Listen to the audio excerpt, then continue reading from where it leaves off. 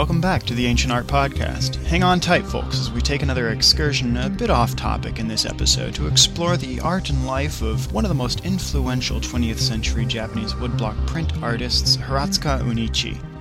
An exhibition of Hiratsuka's prints was recently on view at the Art Institute of Chicago through January 4th, 2010. And now that the exhibition's closed, so too are the Japanese art galleries as the Art Institute prepares for a grand reopening of the newly renovated Japanese art galleries in the fall of 2010 called the Weston Wing. So be sure to head on down to the Art Institute in the fall and check out the new Weston Wing of Japanese art. The Art Institute has a particularly strong collection of prints by Hiratsuka Unichi, thanks largely to the generosity of the Van Zelst family, who were close personal friends of the artist and his family. All the prints on display in the exhibition were given to the Art Institute by the Van Zelst family, and I recently had the extreme pleasure of walking through the show with the Van Zelsts, which was pretty inspirational for this episode of the podcast. Hiratsuka Unichi was born November 17, 1895, and died on November 18, 1997, at the ripe old age of 102 and a day. You know he was doing something right. He grew up during Japan's Meiji era, a time of tremendous globalization for Japan and a fascination with the Western world. In this new global climate, Japan found itself facing the decision of which aspects of traditional Japanese culture to save, and how Japan's culture would be redefined in the modern world. Through Hiratsuka's early exposure to Western art and illustrations in his school books, and through the rich Japanese cultural traditions surrounding him in his youth, Hiratsuka played a pivotal role in the modernization, preservation, and revitalization of Japan's print art form.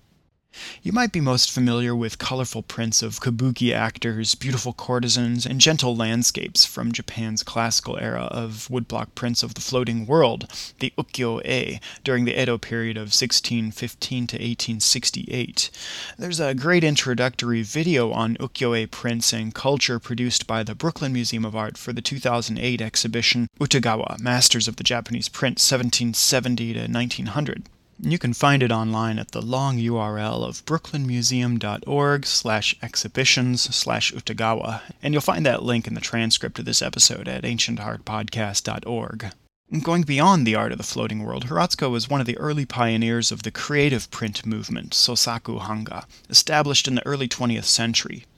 He and a few other like-minded artists adopted the term creative, or sosaku, for their new print style to draw two clear distinctions from the tradition of Japanese woodblock printing. One, these artists had sole creative responsibility for their works from beginning to end, breaking down the traditional triangle of designer, carver, printer, in which these wholly separate individuals or workshops were traditionally involved in the mass-scale commercial printmaking process.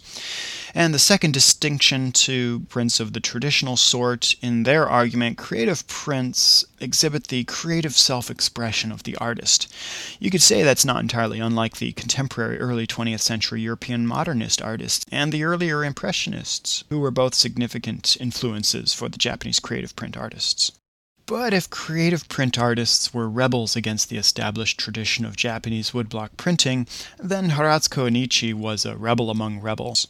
Many of Hiratsuka's fellow creative print artists strongly reflect the influences of Western modern artists. Works by Yamaguchi Gen and Onshi Koshiro could easily be hung side by side with Paul Klee and Piet Mondrian. Hiratsuka, however, was deeply motivated by Japan's ancient spiritual traditions.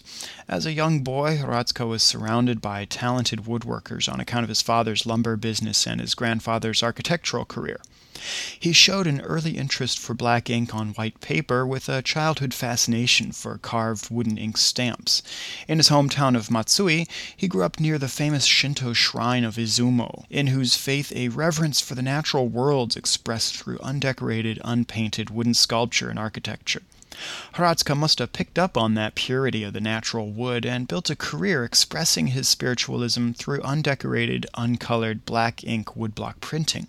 He also considered his art to be somewhat sacred by way of its roots in the earliest form of black ink printing of Buddhist sutras, spiritual texts, and sacred imagery. In early Buddhist printmaking, the key block was the authoritative, sacred template designed and carved by the master monk of the monastery. Then the master's pupils would print and color the works by hand. So by distilling his art form purely to the key block, Hradska paid a similar respect to his own black ink printing. Earlier in his career, Hradska experimented with color printing, but eventually decided that color weakens the emotional power of black ink on paper. Throughout much of his life, he was also an avid collector of early black ink Buddhist prints, and notably antique temple roof tiles, both of which strongly inspired his art. He also experimented with various carving techniques and instruments, including the traditional Japanese straight-bladed woodworking knives and also Western curved U and V-shaped chisels. Side by side, some of his prints remarkably demonstrate the different results that the different tools can produce. Many of his prints also exhibit his trademark jagged or wavy lines produced from a unique rocking technique that he developed, in strong contrast to the smooth, straight hairline details of classical floating world prints of the Edo period. Also unconventional in Hradska's style was that he executed much of the design process during the actual carving of the block, reworking the design and changing his mind along the way. Conversely, in the traditional triangle of designer, carver, printer, once you reached the carving stage of the woodblock, the design of the final print was completely determined. Hradska is well recognized for having frequently worked in very large scale, carving all the way up to the very edge of the block of wood, but later also printed in a small postcard size so that his works would be a bit more affordable and marketable. Whether working in large or small scale, though, Hradska's carving technique seems to reflect the tradition of ancient Buddhist stone rubbings, another early influence of ancient spiritualism for Hradska, which we also see reflected in the style of one of his more prominent pupils, Munakata Shiko. In 1962, Hradska moved to the United States to be with his daughter's family, but the change of venue didn't slow him down. He continued to carve new blocks and made prints based on old sketches that he'd done sometimes even years earlier. He also explored the American landscape around him for inspirational subjects. It's interesting to see so many of these Western subjects rendered in Hradska's multifaceted cosmopolitan style.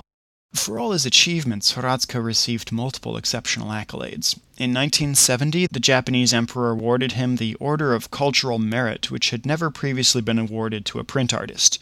And in 1977, Hradska became the first artist ever to be awarded with the Order of the Sacred Treasure. Hradska Unichi remains a modern master who explored ancient traditions and contemporary innovation, motivated by deep spiritualism and globalization. He broke the rules of the rigidly predefined role of woodblock carver and inspired a new generation of artists. If you want to learn more about the life and work of Hradska Unichi, there's a great catalog to an earlier exhibition called Hradska Modern Master from 2001. Don't forget to head on over to ancientartpodcast.org, where you'll find a photo gallery for this episode of the Ancient Art Podcast and many more. You can also visit an online virtual gallery of the exhibition that I put together using the Art Institute's online collection database at tinyurl.com/Hradska2009. I hope you didn't mind the tangent of this episode, breaking away from strictly ancient art. I'm excited to report that I'll be going to Egypt in early 2010 as a study leader for an Art Institute travel program, so we can look forward to many interesting ancient adventures after I get back. I appreciate your feedback and suggestions for future episodes. You can reach me at info@ancientartpodcast.org or with the feedback form on the website.